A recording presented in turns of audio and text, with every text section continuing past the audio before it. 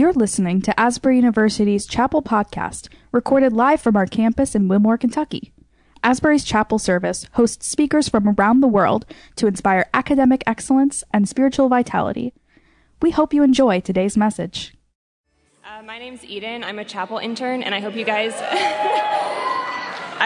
are having a good Monday. So today is the first message in our series called Becoming Love in Action.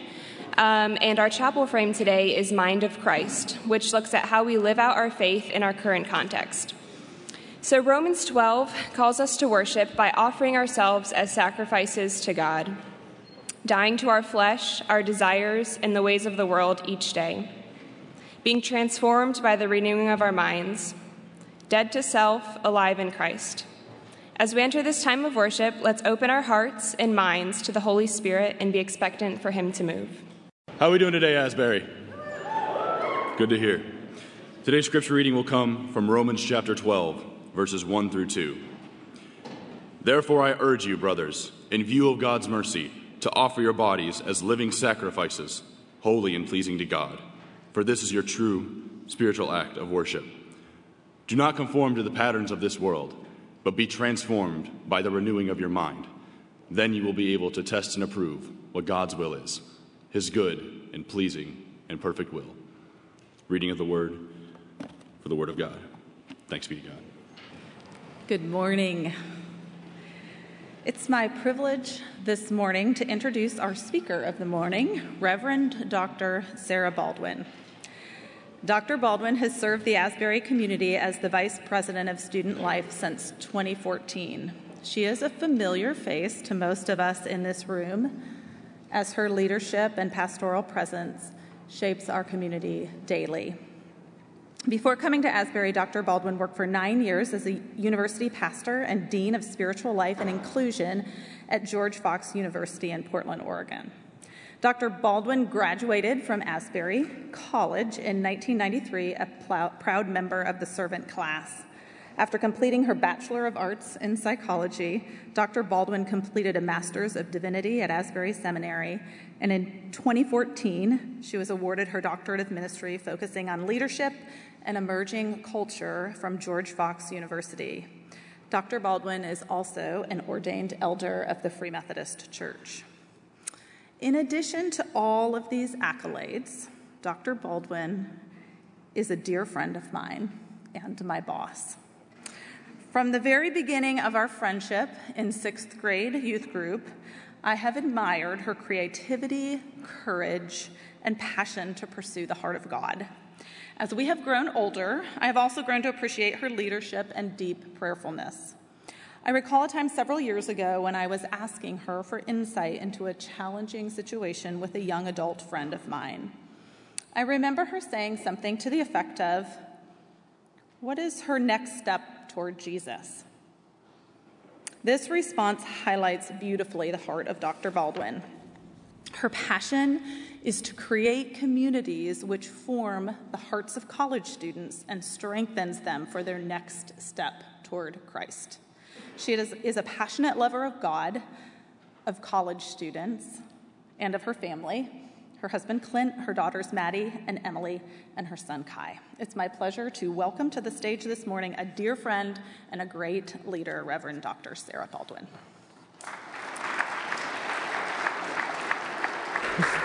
That was very kind.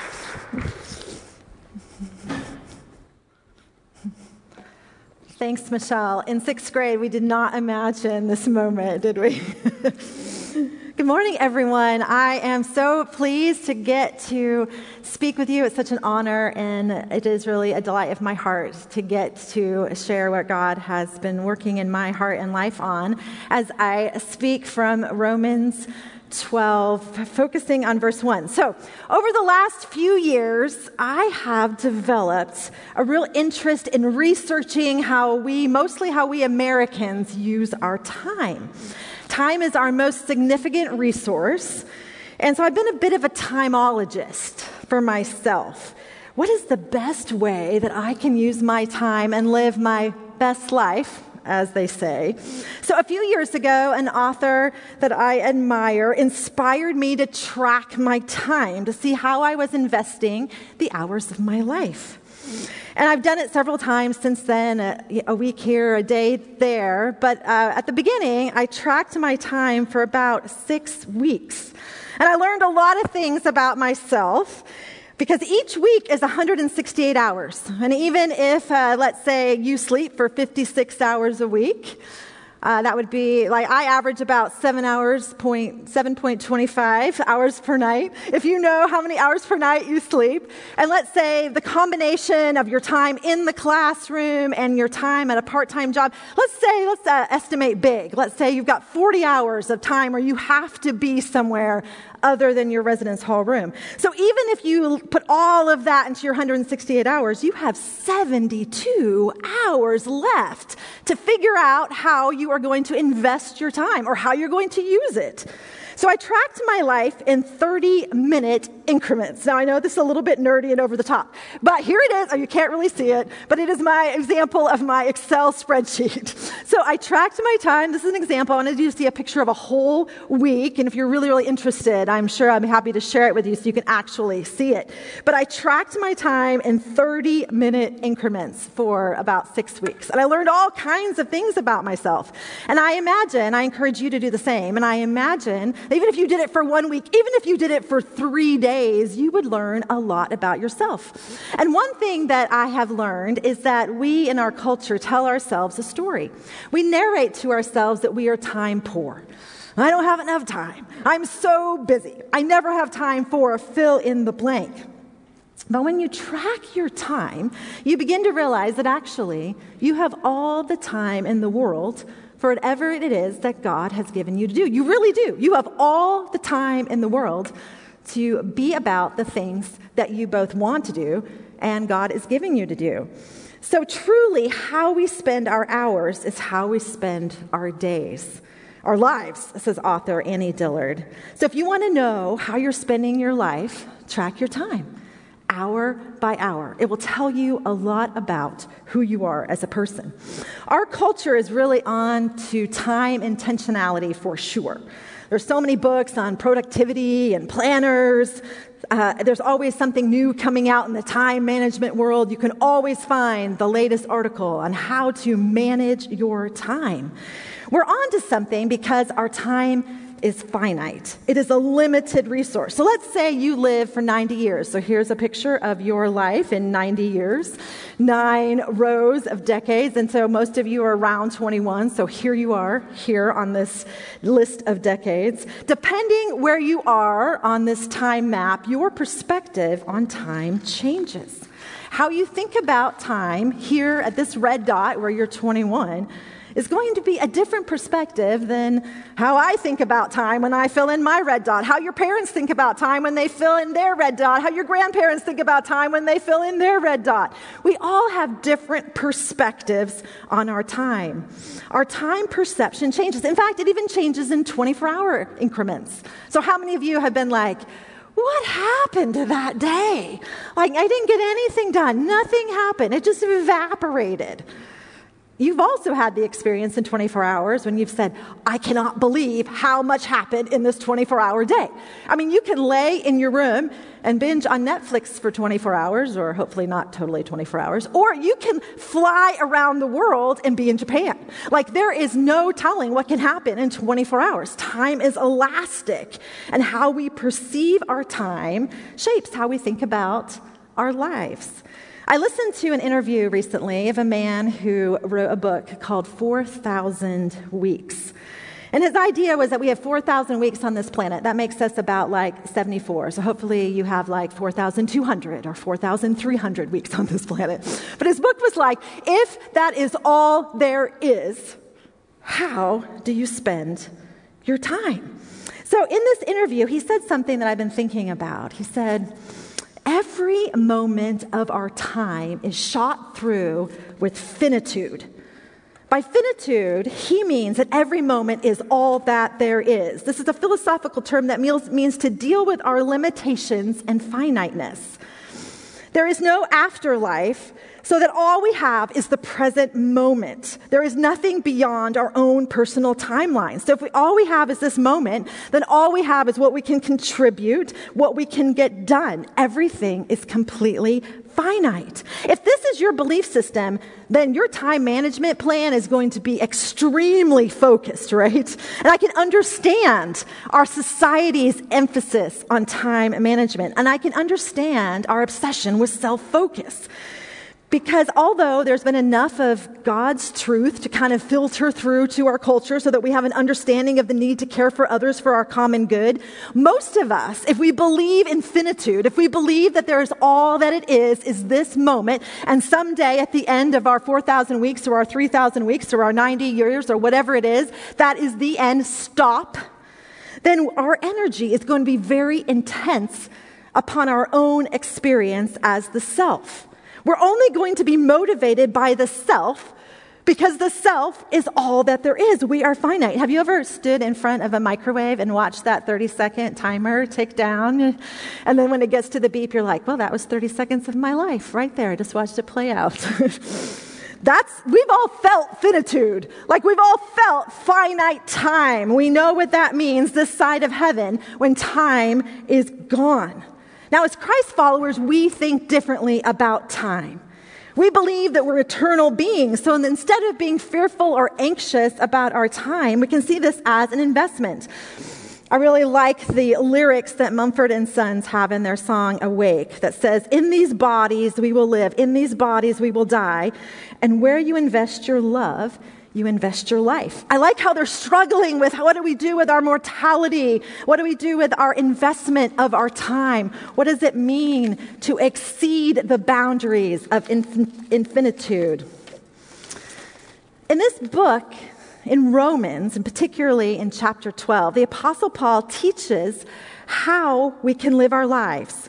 From work to leisure to screens to outdoors to hiking to being with our family, Paul proposes this idea that all of our time is an act of worship.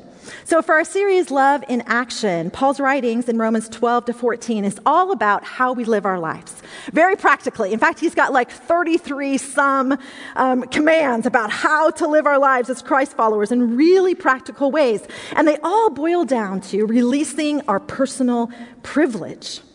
This is love in action. But he starts in Romans 12, verse 1, with what does it mean to be a living sacrifice to God as an act of worship? Or how do I invest the finite hours of my week into the eternity of God? So he says, I appeal to you, therefore, brothers and sisters, on the basis of God's mercy, to present your bodies as a living sacrifice, holy and acceptable to God, which is your reasonable act of worship. Let's start with that verse, the beginning of it. I appeal to you. Paul is he is ready to winsomely and lovingly appeal to us on the basis of what he has just spoken from Romans 1 through 11. Now, we haven't been talking about Romans 1 through 11, but in a moment, he's going to say, I appeal to you, therefore, meaning like all of Romans 1 to 11, which is the doctrine of the church. It's the really hard stuff. It's the stuff like the wages of sin is death. It's the stuff like none of your righteousness can earn your way to heaven. No one is righteous. No, not one. Not even you. None of us can earn our salvation. So he's pulling all of that as a foundation. Now we watched the CLC get built, right? And we saw it being built on a foundation. That's what Paul is doing here. He's building on this foundation of doctrine. And he says, he appeals to us winsomely, compellingly, with love. And he says, therefore, based on everything that we have learned as our doctrine, as our theology of the church, therefore, by the mercies of God, on the basis of the mercies of God, I appeal to you on the basis of the mercy of God. Okay, we just have to take a moment and look at that cool verse. Because I just told you that Paul is summarizing the doctrine of the church.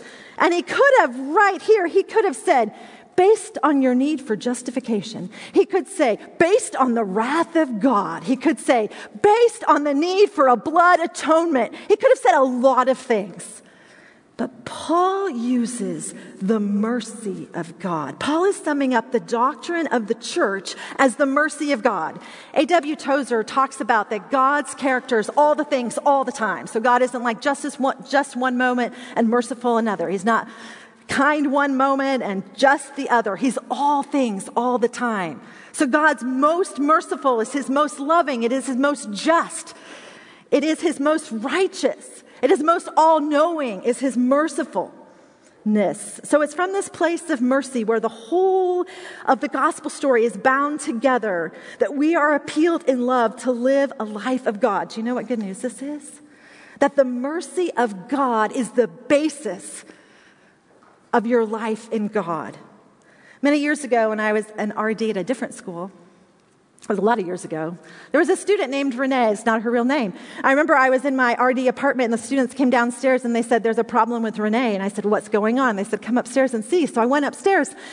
Something had happened, something that Renee was deeply ashamed about had come to life, and Renee was in her closet and she was not coming out.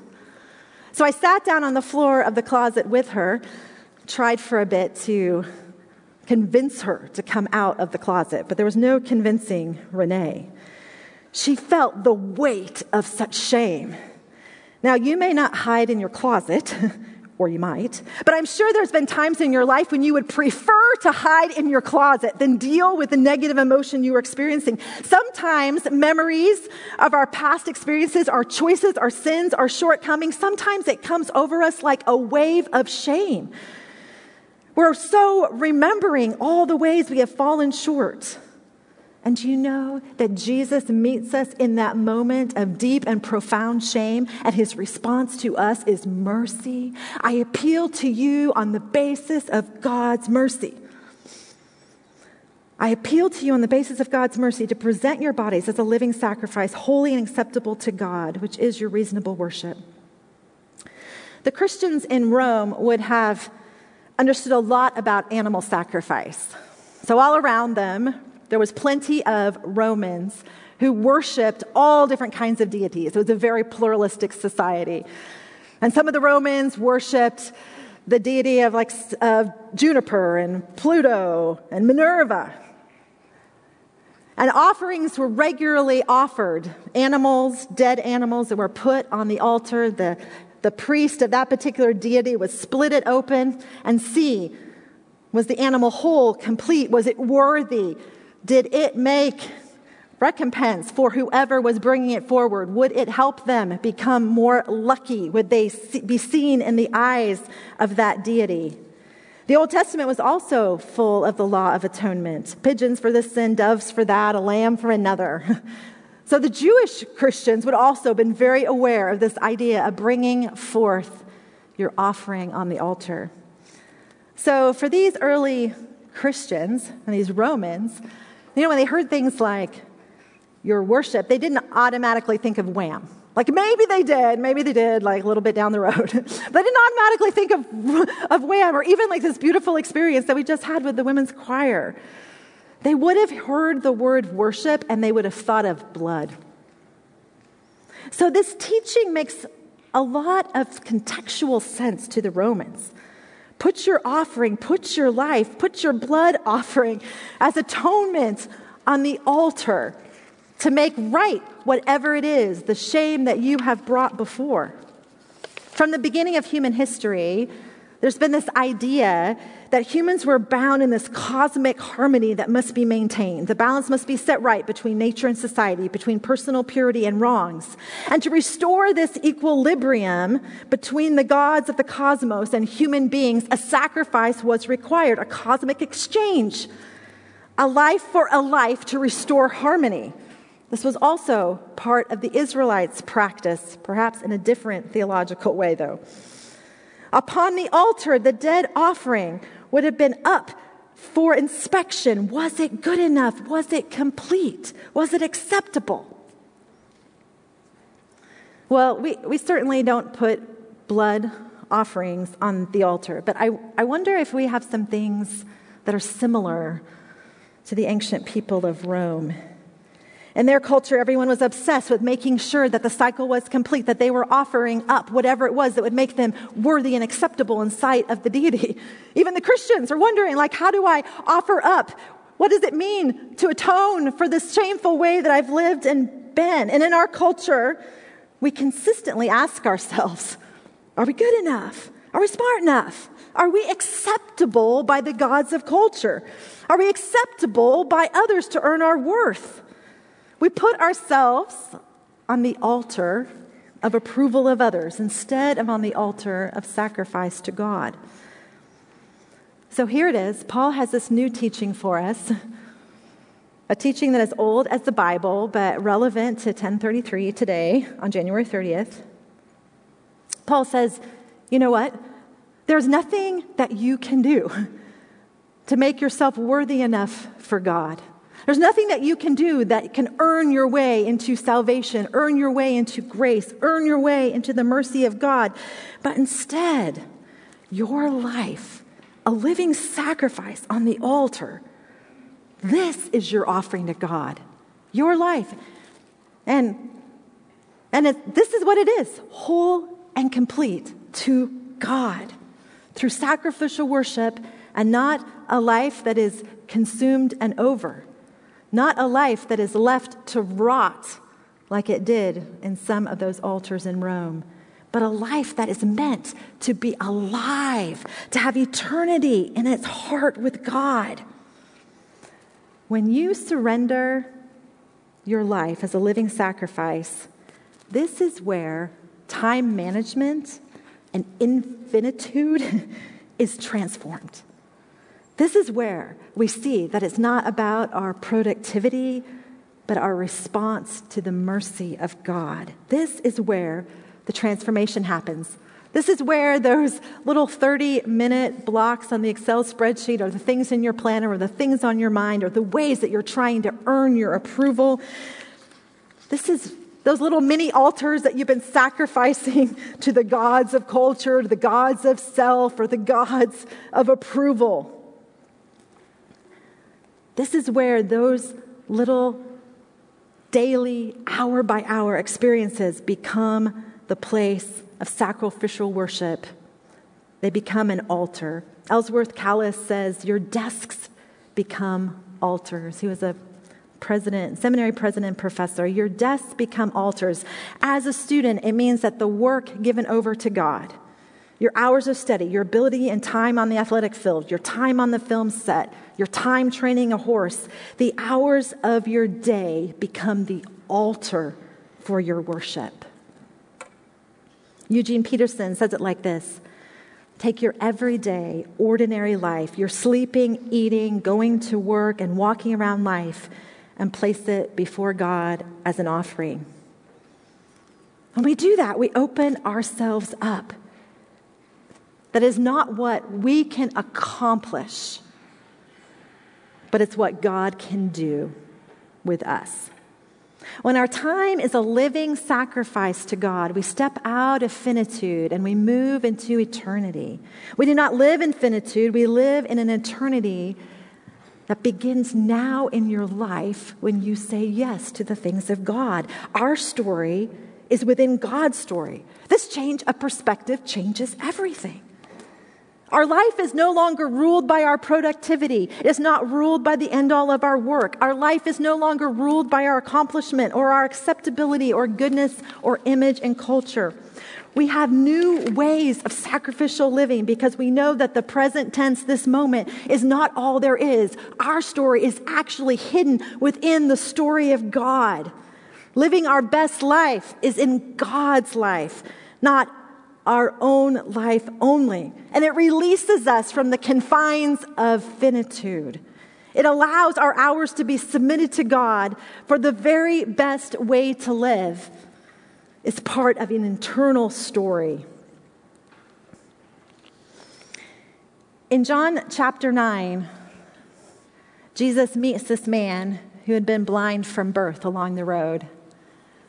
The disciples are with him, and they immediately see the man, and they make the assumption that the people of those days would make, that something had gone wrong in the cosmic harmony of things, They said, who sinned, this man or his parents? Because in their thinking, in ancient people and Old Testament thinking, there had to be a life for a life, a mistake for a mistake, a deformed life for a deformed limb. That was the way they understood things. Now we know that that is not how God works. There are certainly things that parents or we can do that have profound consequences on the lives of our children or the lives of our friends or the lives of people that we love, for sure. But that is our human sin working its way out. God does not need to compensate for our sin by causing evil to happen in our child in the form of this physical manifestation. So Jesus says, you're asking the wrong question, disciples. You're looking for someone to blame. There's no such cause and effect here. Look instead for what God can do. Jesus decries the plan that we have to set the universe right, that there's a cycle, that is cause and effect, that it's a grind, that is season after season with only going around in a circle, and everything must make harmony with everything else. Instead, Jesus says, no, this isn't about cause and effect. Look at what God can do. And I wonder if some of you are asking this question about your life. You're like, why did this happen? Why did that happen? Why is this part of my story? Why did God allow that? And Jesus says, you're asking the wrong question. Jesus says, look what God can do. How can the glory of God be revealed in your life when your life is the living sacrifice on the altar? Jesus appeals to you in mercy.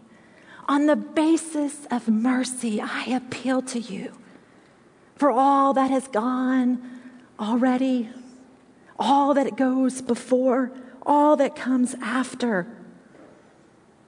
Madeleine L'Engle says it like this: all of your sin and shame is like one burning coal thrown into the ocean of God's love and mercy.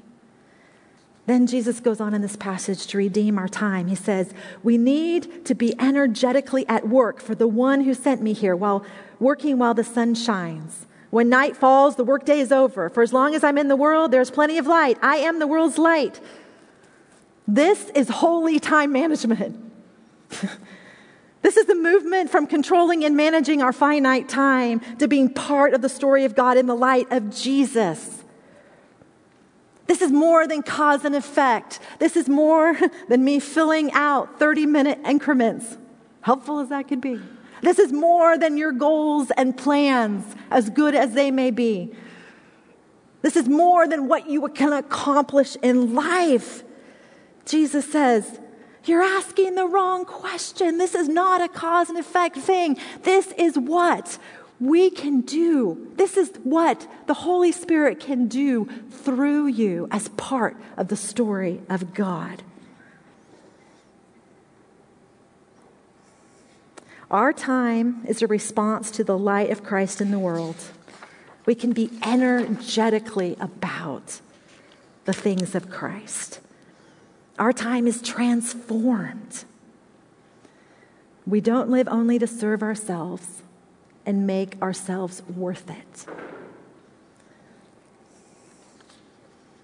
We're going to sing in just a moment and close our service. And as we do, I wonder if you're ready to no longer deal in the currency of finitude. If you're ready to be like, hey, it can't be up to me. Like, I can't do all the things. And do you know all the shame in my background? I can't hold that all together. You no longer have to deal with the currency of finitude because we live in the power of hope. Your life, a sacrifice on the altar, is revealed by the light of Christ as an offering to God and to the world. So I appeal to you, on the basis of God's mercy, what does your time look like? Thanks be to God.